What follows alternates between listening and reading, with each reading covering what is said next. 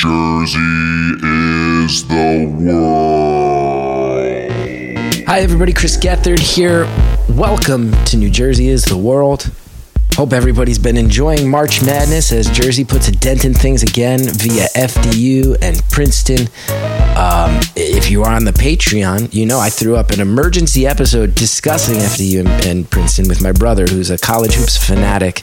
He's been my whole life been an encyclopedia of college basketball, and we talked a lot about how FDU is a prototypical Jersey story, and he made a pitch as to why Jersey should in fact embrace Princeton in a way that's not always in our nature. So check it out over at patreon.com/New Jersey is the World. Now, today I am so excited to tell you we talked to a band called Jackson Pines, and it was a great conversation. We've talked a lot about music on the show, mostly about New Jersey's punk scene. This is a little different. These guys came out of that DIY scene, and they certainly have the DIY attitude, but they play folk music. And not just folk music, okay?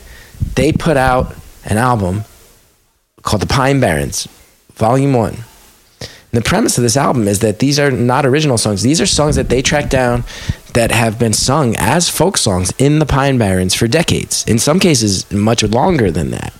And this idea that there is a culture to the Pine Barrens and people who lived within the Pine Barrens. People live there now, and certainly up until recently, it was a much more isolated place. And when you have an isolated place full of people, it creates culture and lifestyle choices and food you don't find other places, and yes, songs. And they have tracked down these songs faithfully, and they're putting out the first volume, which indicates more on their way.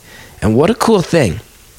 These guys are genuinely cool people, fun to talk to, and they get it, but they also have a very clear-cut sense of purpose that I appreciate of, no, we're resurrecting these songs, we're recording them anew, and we're doing our best to spread word about the culture of the Pine Barrens via its very unique music. It's really awesome what's going on.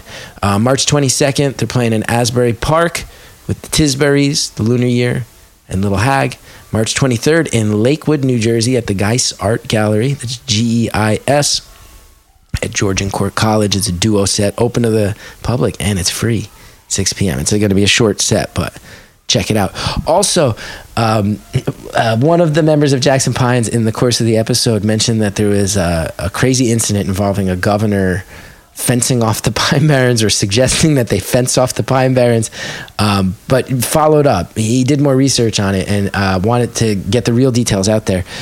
James F. Fielder, who was a Democrat from Jersey City and the 35th governor of New Jersey, took over after Woodrow Wilson became president. He campaigned on the segregation and sterilization of pineys. He wanted to forcibly keep pineys in the Pine Barrens, do a bunch of eugenics stuff to them, scary stuff. So the idea of the fence being built seems to be maybe something that was misremembered. But the idea of isolating and segregating pineys, very real and very scary. Anyway, this conversation was great. I felt lucky to have it. I think you're going to enjoy it and support Jackson Pines. They are doing something unique, and they are an outlier. And it's not something that's easy to categorize. And if you ask me, that's the exact type of thing we need to fight tooth and nail to shine some light on and support in this beautiful goddamn state of ours.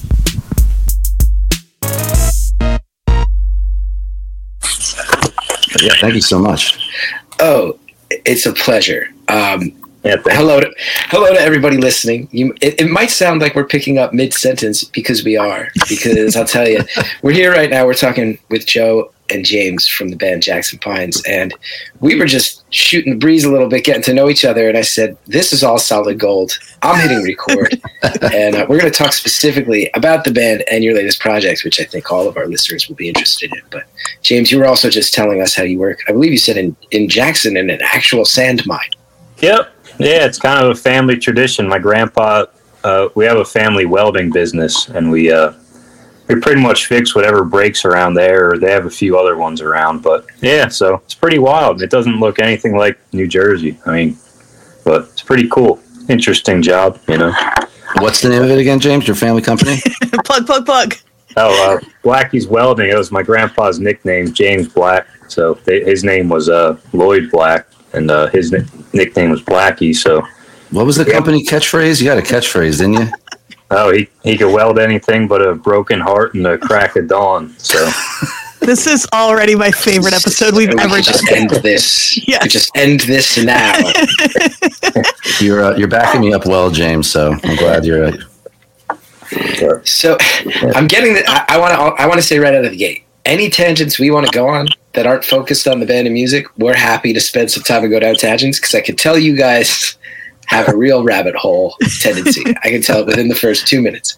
Oh, yeah. But we should mention, you guys are the brains behind Jackson Pines, which is a South Jersey band, Philly band. Joe, you were saying beforehand that you're Philly based now, but that you guys are always billed as a Jersey band.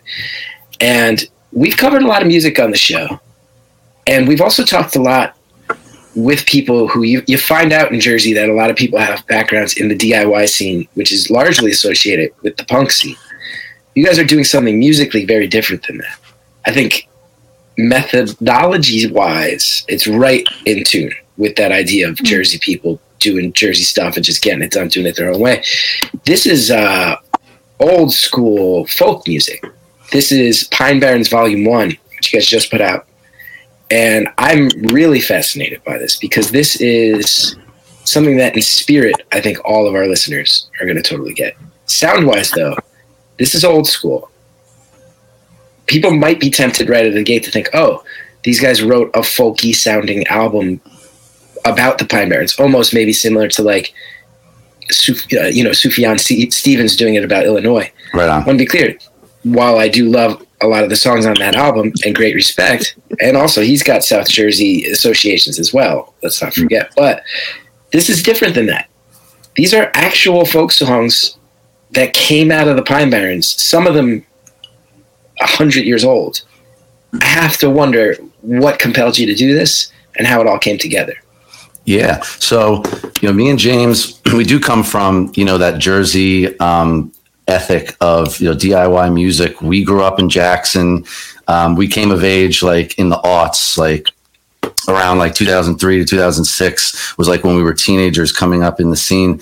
And in our area, just as much as there was in New Brunswick and North Jersey, there was, at the time that we were like in high school, a huge local scene. Like there was hundreds of bands between Northern Ocean County and Southern Monmouth County and all these shows. So me and James are from the same hometown, Jackson, and we always played in bands that would play the same shows, and we're always friends in the same group. And then eventually we started playing music together. So at that time, James was in punk bands. He was known as a punk bass player in a couple bands that we played around and knew. And I always played more like kind of acoustic music. Like I was like the emo kid at the hardcore show that played first at like 1 p.m. And like I'd open up the show like acoustic, like playing like folky, kind of like, Bright Eyes influence, singer-songwriter stuff. And then there would be grindcore bands, metal bands, straight edge bands. But like there was always a lot of love. Like they'd let me play, and like no one, like some of the people like would protect me. Like when there would be like, people didn't want an acoustic guy at a show, other people would step up for me and stuff. So like the scene was really strong even then. And as we got a little bit older, like into college and stuff, me and James were always into like listening to Bob Dylan records and Joan Baez records and listening to Neil Young and listening to Emmylou Harris and stuff. And we were always wondering, like, what did they listen to? What was the music that they were influenced by? And James always had a great record collection in high school and a great cassette tape collection, and introduced me to a lot of different artists that I'd never heard of before. So we kind of started transforming into a band that did what you were describing originally, which was we played original music, which we still mainly do. We play original music that is informed and influenced by all this older American music, whether it be like Woody Guthrie in the 40s or Pete Seeger. We discovered his music and we started to write our own stuff and to play some of their stuff. And by, around 2010, when I was in school, we had a band together with some other friends. We'd play in New York City all the time because that's where I went to college until the band started doing good and I dropped out, and we started traveling the country in a van that we bought. So we kind of found ourselves in this idiom of just playing original and older folk music all around the country. We go to Nashville, New Orleans. We still, now, COVID, we're finally this year and last year starting to pick up and travel more after a couple of years of not being on the road. But everywhere we'd go, we'd be playing our folk music, and at some point it would come up that we were from New Jersey. We'd say it ourselves, or someone would ask, and we'd say Jersey. And someone would say, New Jersey folk music. Yeah, like hardy har har, like kind of like, take shots at us, like New Jersey folk music. What is that? There's no such thing. What does it even sound like? And admittedly, at the time, we didn't really know any New Jersey folk songs. We knew American folk songs. We played songs from Tennessee and Virginia and famous ones from Ireland and stuff, but we didn't really know. And then we discovered, we kind of did go down this rabbit hole that led us to all this material. And over the last 2 years, we started to really find that there really is a history of country music and folk music in New Jersey. And we just started learning the tunes. And the way we came to it was a friend of ours knew that we were interested in this kind of stuff. And he's a DJ at WFMU. And his name is Alan Smith. He only started DJing there recently in the last 2 years. But he discovered his website, and sure enough, it was 25 recordings that were made at Rutgers University in the 80s of a dude named Merce Ridgway Jr., and his father was a folk musician in the 40s who wrote a lot of music, and so did he. And he recorded a bunch of his songs, his dad's songs, and even older folk songs. And that's how we're sourcing this material for the first album. So it just was this kind of journey through music that led us to this crazy place where all of a sudden we could answer the question like, oh, wait, actually, we do know what New Jersey folk music sounds like. And now we just finally released it for the first time. It's a pretty epic thing that you're doing. It's really rad. I also have to point out, it's in the tradition of a lot of the great American music, as far as the roots of American music, not pop music, but music that's working class, union songs, this type of thing. It reminds me of the way songs will get re-recorded and new generations of people find out about them. Like, I think an example a lot of people might know is Nirvana does their Unplugged album, and they sing a song that they call Where Did You Sleep Last Night? And it's a cover of Leadbelly. And then Leadbelly, it turns out, was doing a song called In the Pines, and no one even really knows where that song came from because it was so much older than that. So this idea in folk music that it seems to me that folk music, even more than pop music, has this legacy of you do a cover, you re-release it to get it out to a new generation, and that's what allows that song to live on. And it seems like this is a very active effort to say, not only are we doing that as a folk band, we're doing that specifically for the Pine Barrens, which is a region we identify with that has been largely forgotten. It's really fucking cool. It brings me back to, I was an American Studies major at Rutgers, which I hardly use, but you think about like John and Alan Lomax traveling the country and chronicling all the folk music during the, I believe during the Great Depression, and they got it all into the National Archives and the Library of Congress, and this and that stuff lives on. Seems like this is an active part of folk music, and it's really cool that you guys are stepping up and doing it for Jersey specifically. Yeah, because it's like where we come from. So it's like the most natural thing. Like there's always these arguments of like authenticity versus how much of it is, an act in any kind of genre of music. But folk music has the same exact issues, right? But when it comes down to it, a lot of folk music is folks playing the music that was played by their, ancestors in their kitchens on their front porch. This music was called, kitchen table music, and that's not an uncommon term across the country. But even those families, they refer to it themselves as kitchen table music. It wasn't meant to be on stage, but it got that way. And the music had about almost 100 years ago, 80 years ago, Pine Barrens music, people took an interest in it because it was around that time of the folk revival was just about to get going. And there were some people who were really interested and wrote about it, and then it kind of died down again. So it's sort of like, like a cyclical thing. Every 80, 100 years, the songs kind of come back again. And, since we're already doing this kind of, work playing our own music, we finally found some of it and figured like, well, we got to be playing this. So now when we play live, a show that we'll play 2 or 3 of those songs, every night. And then certain gigs that we have coming up, we'll really focus in on it and do like a whole set of that kind of material and base it around it, depending on what we're doing. Because we're still, a band that plays original music, and we still play, regular venues and DIY basements in West Philly and in New York City and stuff. But we still work it in wherever we go because it's not very different. It still sounds like us because we interpret it our own way. Like, for example, we find a song, we'll keep the chords the same, we'll keep the melody the same, but we might change the rhythm a little or play it in our own style.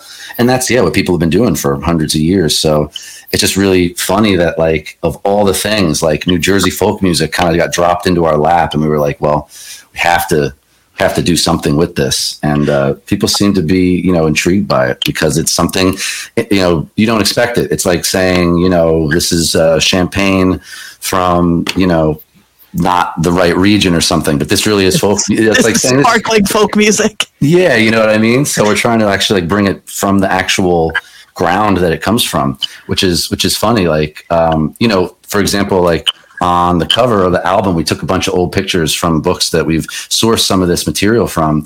And one of them is a picture of this place called Kyers Mills. And it's actually from the book Forgotten Towns of South Jersey by Henry Charlton Beck. Yeah, which I've heard you mention. I've read it as well.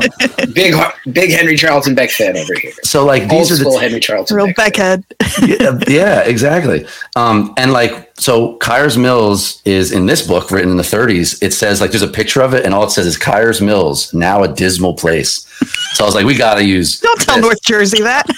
Don't tell someone from North Jersey that. But that was back then. It was it was like a mill town that was known in the 1800s for having violin playing contests and dances on the weekends. But like people would say South Jersey, there's no country music, there's no folk music from there, but there really was. And then in this book, there's a connection to how it was a lost town. But me and James grew up there as kids. My dad would take us fishing there as a kid. It's a big park now. It's like a preserve. It's a preserved piece of the Pinelands now. But it turns out that one of the songs that we put on our record was found there by a song catcher, like a Lomax type character who was going around New Jersey looking for songs. It turns out there's an article written in the 30s, and he said that a man who was about 80 years old sang him this song and said that his mother-in-law, whose name was Mrs. Grover, taught it to him. So that means that if he was born in like around 1850, she's probably born around 1820 or 1830 or something like that in this town that's now a part of Jackson in New Egypt. And it turns out the lyric goes back to 1400s England. Hell yeah. And the only other places it was ever found in North America was Newfoundland, Kentucky, and Ocean County, New Jersey.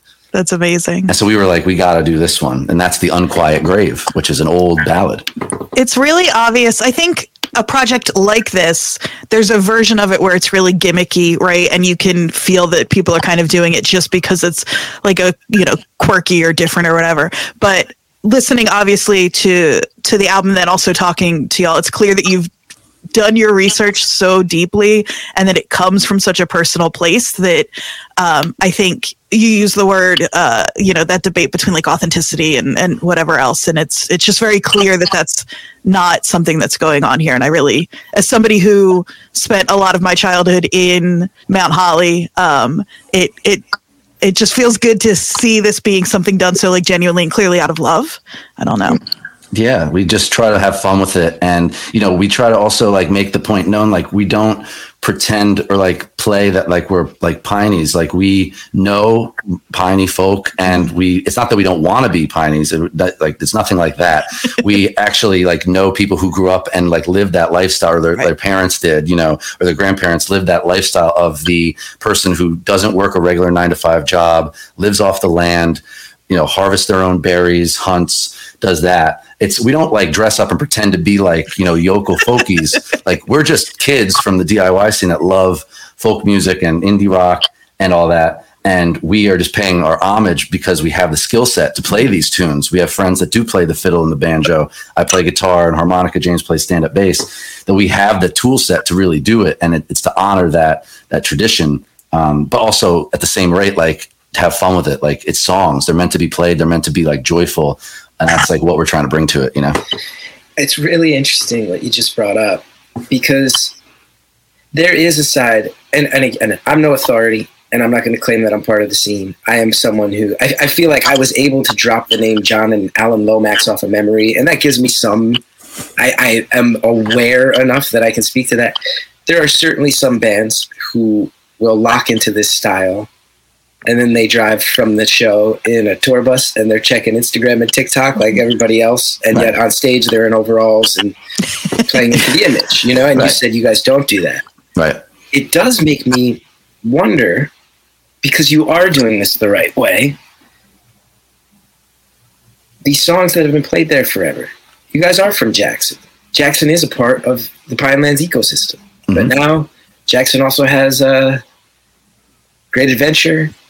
And it's, you know, one of the best pizza places in the state, everybody says, is Brooklyn Square, which I believe it's called in Jackson, right? Like, yeah, James, have you tried that yet? Have you had it? I haven't had it. There a few times. Yeah, it's good. It lives up to the hype, man. It is good.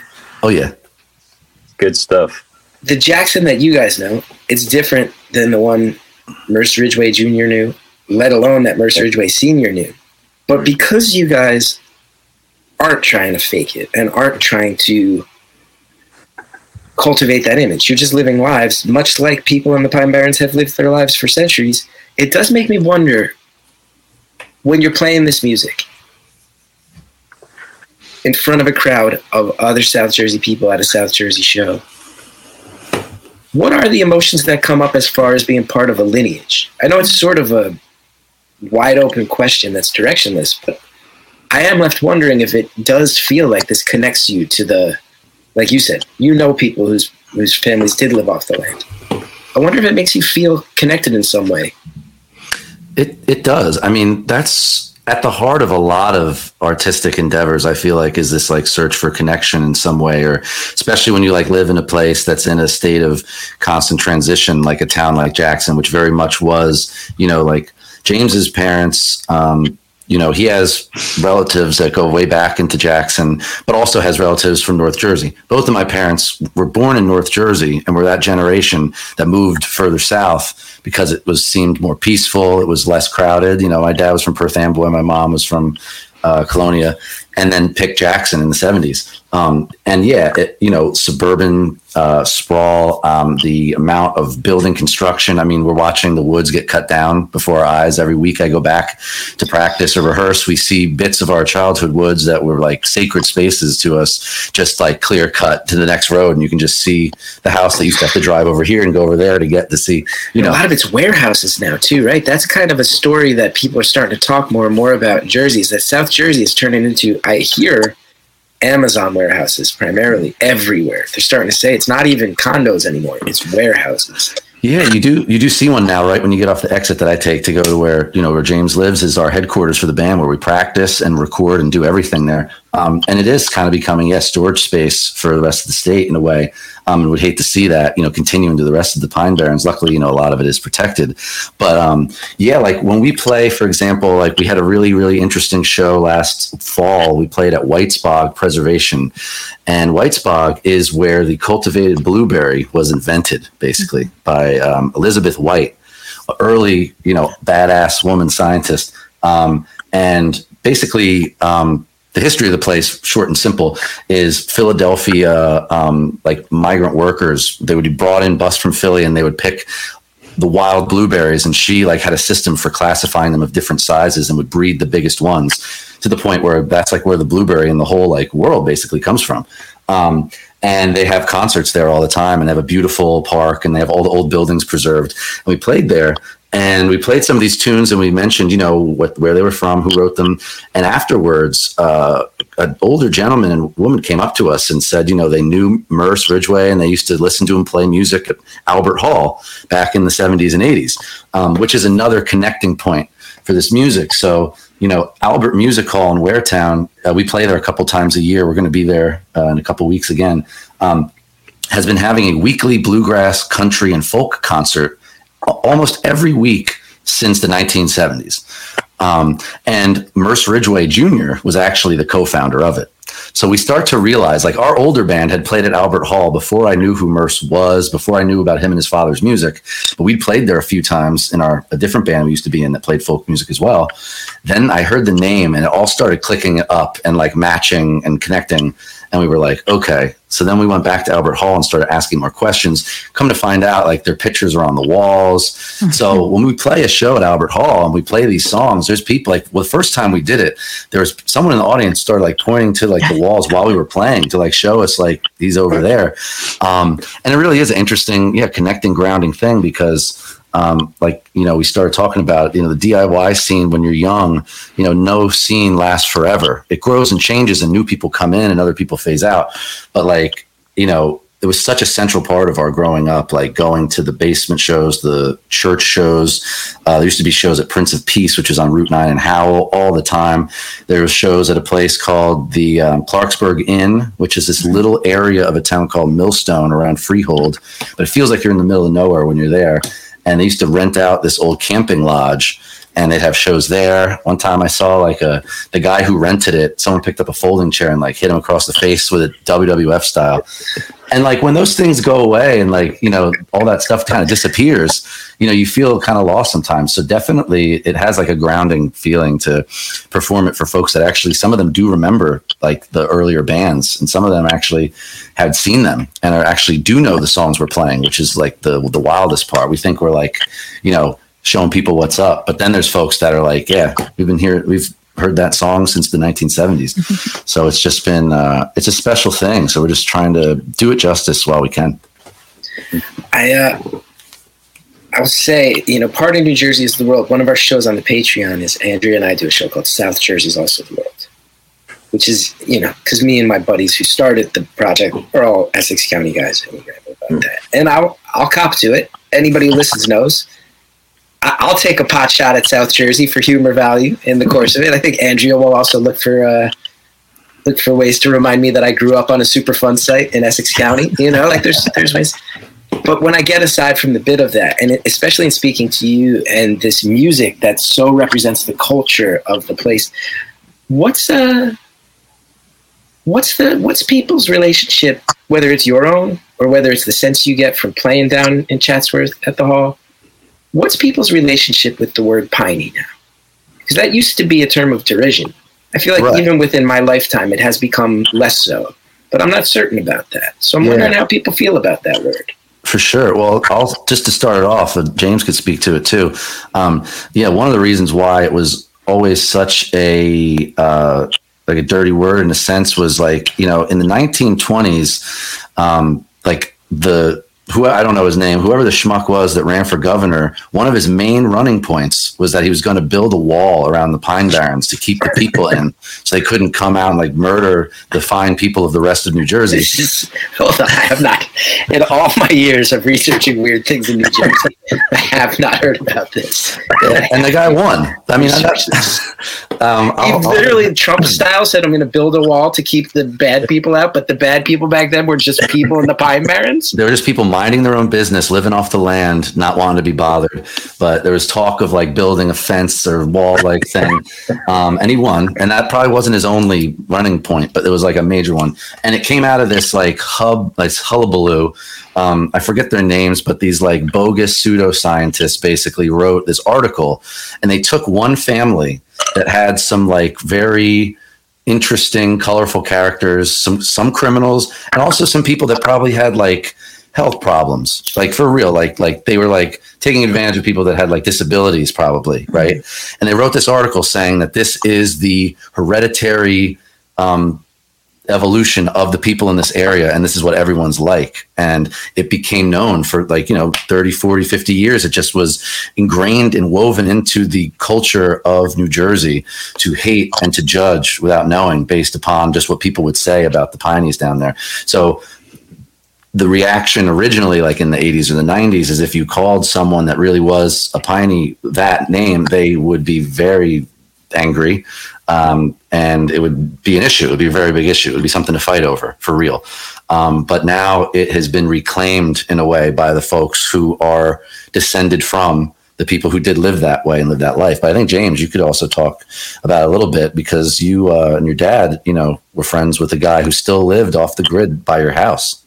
Yeah, you pretty much nailed it with that. But I mean, it's some people, it's kind of become like they have the stickers now, like Piney Power and proud to be a Piney from my nose down to my hiney. So it is, it's become like kind of thing. Like, I don't know, but there's definitely still some out there. I mean, Carl Crawford, he actually had a house in Kyers Mills. He just passed away in, I believe, August or September, but he had a little farm out there, chicken coops and all that, and he had his own, he had a little red truck he would drive around in, and he had a big antenna on it, and he would broadcast his own radio show out of it. He'd pull up in the VFW hall down the road, and he would, because he said they had the best signal, he could get like a mile, and he would broadcast the radio show for like an hour every day and record them on cassette and then drop them off at our shop. So I do have a few of them. Oh my God.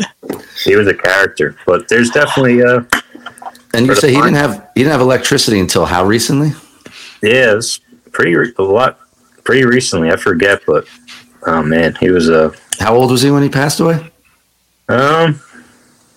Nobody knows. Probably early 90s, late 80s, somewhere around there. So the guy was living in this, simple house, no electricity, getting everything for himself and doing it until about 85 years old. And the idea of it is that, the people of the Pine Barrens are folks who, after the American Revolution, or during it basically in the colonial times, didn't pick a side. It's folks that were just didn't, stayed to themselves. And a lot of the people who, would be called Pineys in the 20th century were basically people that are largely English and Lenape, actually, because there's a lot of just folks, living together, and, you end up having different, sorts of families. So Merce Ridgway was part Lenape and also English, and all the members of his band, which were second cousins of his, were. And another image on the cover of our album, which I got from this crazy book, I couldn't believe I was able to find it, had a centerfold photo of the original Pine Hawkers, which is Merce's dad, Merce Jr., and the Britton brothers. And that's whose material we're recording on this album.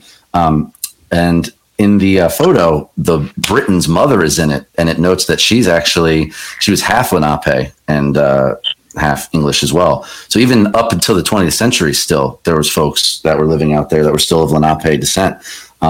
So it's what does New Jersey folk music sound like? It sounds like a half English, half Lenape family playing together just for their own entertainment, and then there's another guy by the name of Oliver. I'll have to get the exact name for you, but I believe it's Oliver Minnie. Yes, Oliver Minnie. And he was known for singing Mount Holly Jail. And he's one of the people they found him singing it and wrote it down in the 1930s in this same article that I was telling you about. And he was half Lenape and half black. So that's also what does New Jersey folk music really sound like? Well, these are the roots of it. This is where it's coming from in the early 20th century. Folks who lived off the grid and just were able to work throughout the year the different things. In the fall, you harvest cranberries and blueberries. In the winter, you make charcoal and sell it to people so they can heat their furnaces in their houses. And then in the spring, you gather flowers and sell them to the Philadelphia flower market. Turns out the Philadelphia Flower Show, which is really a famous thing in the whole country and maybe even the world, back in the day, 1/3 of the flowers at the flower show came out of the Pine Barrens. And it was a huge economy, the flower market. So you would work this calendar. It was called the Richardson calendar, because he wasn't actually a Piney himself, but he helped sell their goods to the cities. He was kind of like the middleman, like the New Jersey middle guy, getting the goods, making sure people got paid. And so it's a really, it's an interesting thing. And the fact that, there's still some folks, not as many as there were, but there's still some folks that still live that way out there. And, nowadays the Piney name though has been taken, reclaimed with pride. As long as you're not doing a send up and you're not playing it up and someone isn't coming in and trying to turn it into some kind of marketing scheme or something, that's not cool. So, but yeah, it's definitely been reclaimed, and it used to be a very bad thing to say in South Jersey. When you were just doing the acoustic act right before the grindcore band, the weird types of shows that I also went to, would you ever have dreamed that someday you'd get older and if somebody had told you you'll still be putting out music decades from now, but it will also involve you having to very thoroughly research the history of local blueberry cultivation. Do you ever have imagined that this would be what happened? No, not at all. I mean, we always were interested in history and always loved music, but we didn't think it would actually get sewn together so seamlessly in the thing. And sometimes I like joke about it on Instagram, like when we have to post for our social media, because like, you know, at the end of the day, we're a band and like we play songs and that's like the important thing to us. But with this music is an asterisk of like, it does deserve a little explanation, but I'm always saying like, you know, I'm always hitting you over the head with these like long explanations of something from 1935 led to this. And then, but like, that's really how we came upon this kind of material. But no, I did not really expect that when we would be playing like, getting beer spilled on us in the basement in Tom's River, you know, when we were 17, that we would be, you know, playing like in April, for example, we're going to be doing this material at the New Jersey Folk Festival at Rutgers. Cool. I never expected it to be that. Did I have maybe like, you know, egotistical dreams of other things, like maybe being like, you know, like a rock star, like The Garden or something? Maybe that's what I was thinking, but like, it seems almost somehow more satisfying to do what we do now, just because it really just kind of ties everything back to like how we grew up and all that stuff. Again, like we're suburban kids. We didn't grow up in, you know, tar paper shacks. Like some of these, you know, folks in the woods really did, but you know, we grew up as kids bringing our guitars in the woods and making fires and like, you know, doing the teen thing, drinking beer and playing around the fire, and to have it turn into something actual, like kind of meaningful, it's special without being too earnest, you know? Absolutely. It also makes me feel a lot of music in the pop world that's viewed as New Jersey music.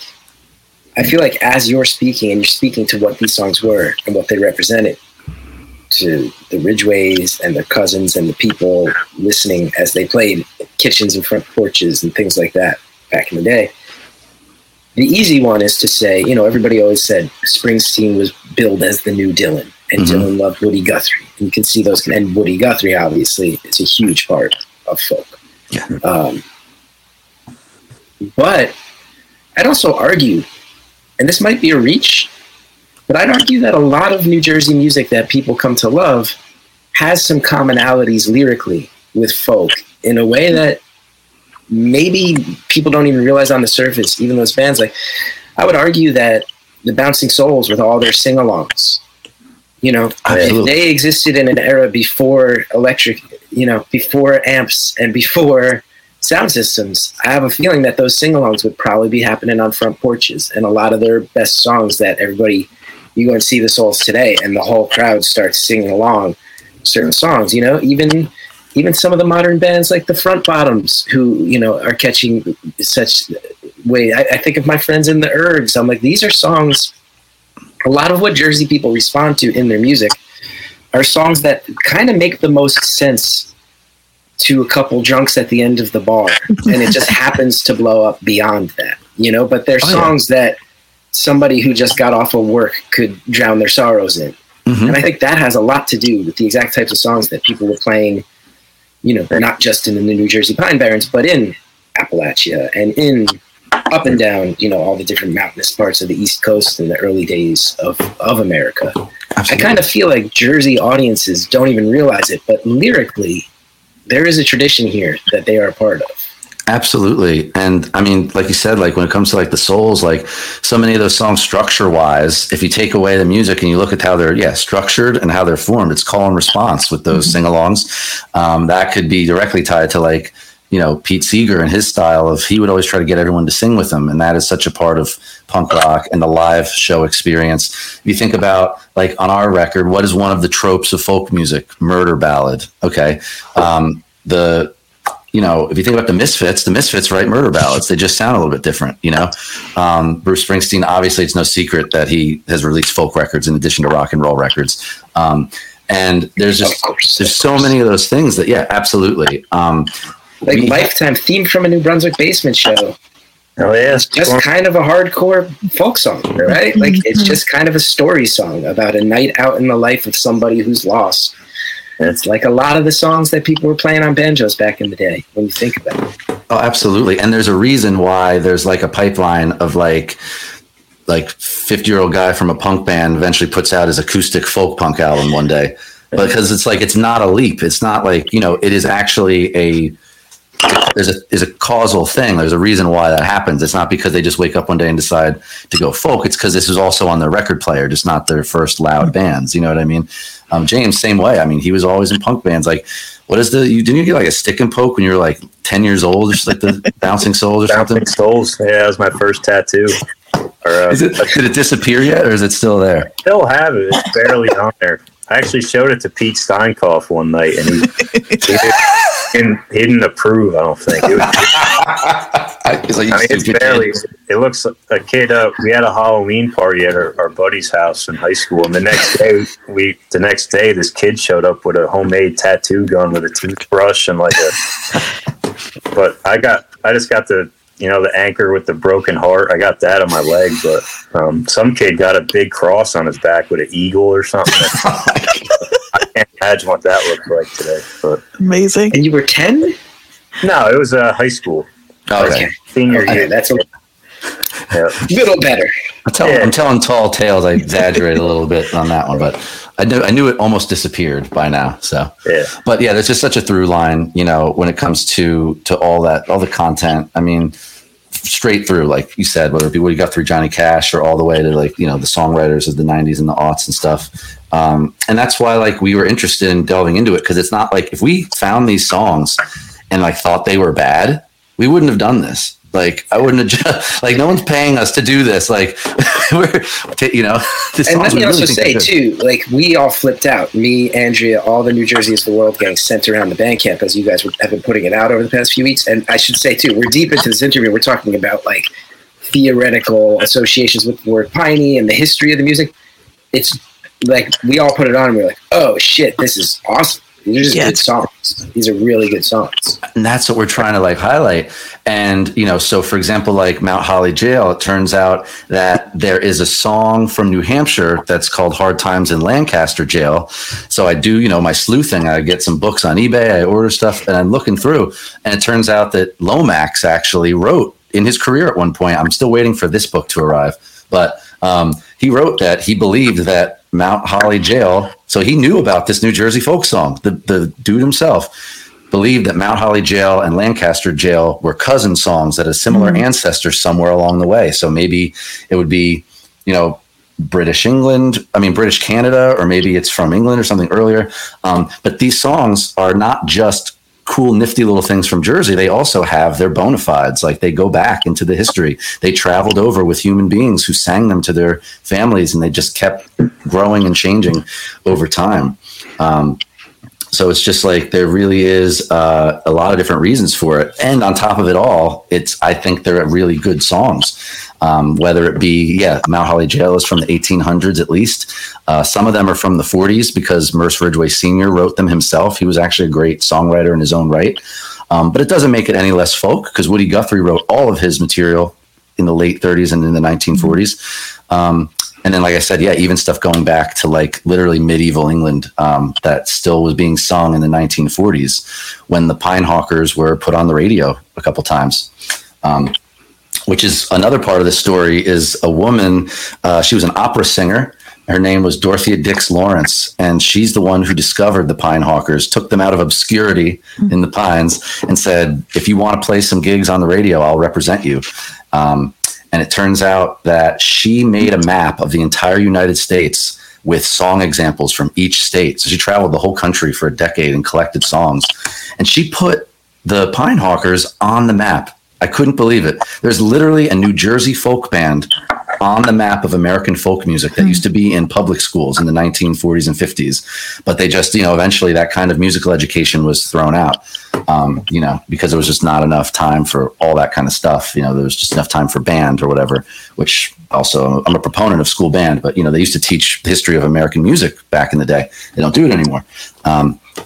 So she, made this map, and I was almost like, it sounds so silly, but like I almost like was knocked over on the floor. I had goosebumps about a mile high when on this map of folk music in the United States, there's literally 3 dudes from Jersey with fiddles and banjos. And I'm like, see, so this is real. This really is real. So that's when we were like, we got to record some of this stuff. And now we'll be playing it all around New Jersey and as the country as well when we finally get back on the road this year too. It's really awesome. I was happy when I learned about this. I was happy when I heard the songs, hearing you talk about the history and the thought behind it. Because one of the things that's being made really clear to me too is, you got to remember, this is prior generations. This was working class music. This was music that working people had, and that is probably what makes me feel like it ties right into that Jersey as well. Because what does a Jersey audience love more than a song about somebody working on a dock? Yeah. And from the richest parts of Jersey to the poorest, everybody can get behind a song about a longshoreman, and this is that music. And to know that it was some notable stuff was created here. Super cool. Super cool. Yeah. Go ahead. Pardon me. No, I was just going to say there's something that Gethard and I talk about a lot is one of the big differences between North and South Jersey being that South Jersey tends to play things a little bit closer and to be a little more just kind of like, I don't know, insular, I guess, in general. And we joke about it a lot as it being a kind of like there being like a mysteriousness to South Jersey. But and that's fun and funny and whatever, but I think it's really important to consider the fact that like what you guys are talking about, nobody was threatening to build a wall around North Jersey, right? So like when you come from an area where people are so like it just makes sense that you would be a little more private, but then we also maybe have to thank that kind of protectiveness for this music for you being able to trace it so directly back to the 1400s, right? Because there is that kind of protectiveness and closeness and little less willingness to kind of like mix and mingle that still carries on because of things like that. So I think it's just a really interesting thing to be able to trace what we kind of talk about as a joke in a lot of ways to something much more concrete. And yeah, no, for sure. I mean, like the reason why Albert Hall was made in the 70s and the reason why Albert Music Hall exists still today is sort of that willingness to sort of turn away from maybe whatever else is going on in the local scene. Even though, like, think of that 1970s South Jersey, you don't really think about a music scene. You think of Asbury Park, you think about stuff like that. But Merce Ridgway, he says in his book, he wrote a book about his life as well. It's called The Bayman, by the way, which he actually was a Barnegat Bay clammer. So that was his livelihood. So he actually has a song about working on the dock in the Barnegat Bay. It's going to be on Volume 2, believe it or not. I'm not even joking. It's called, what is it? It's called The Clam Diggers Blues. But anyway, can't even make this stuff up. It's actually, that's really what it's called.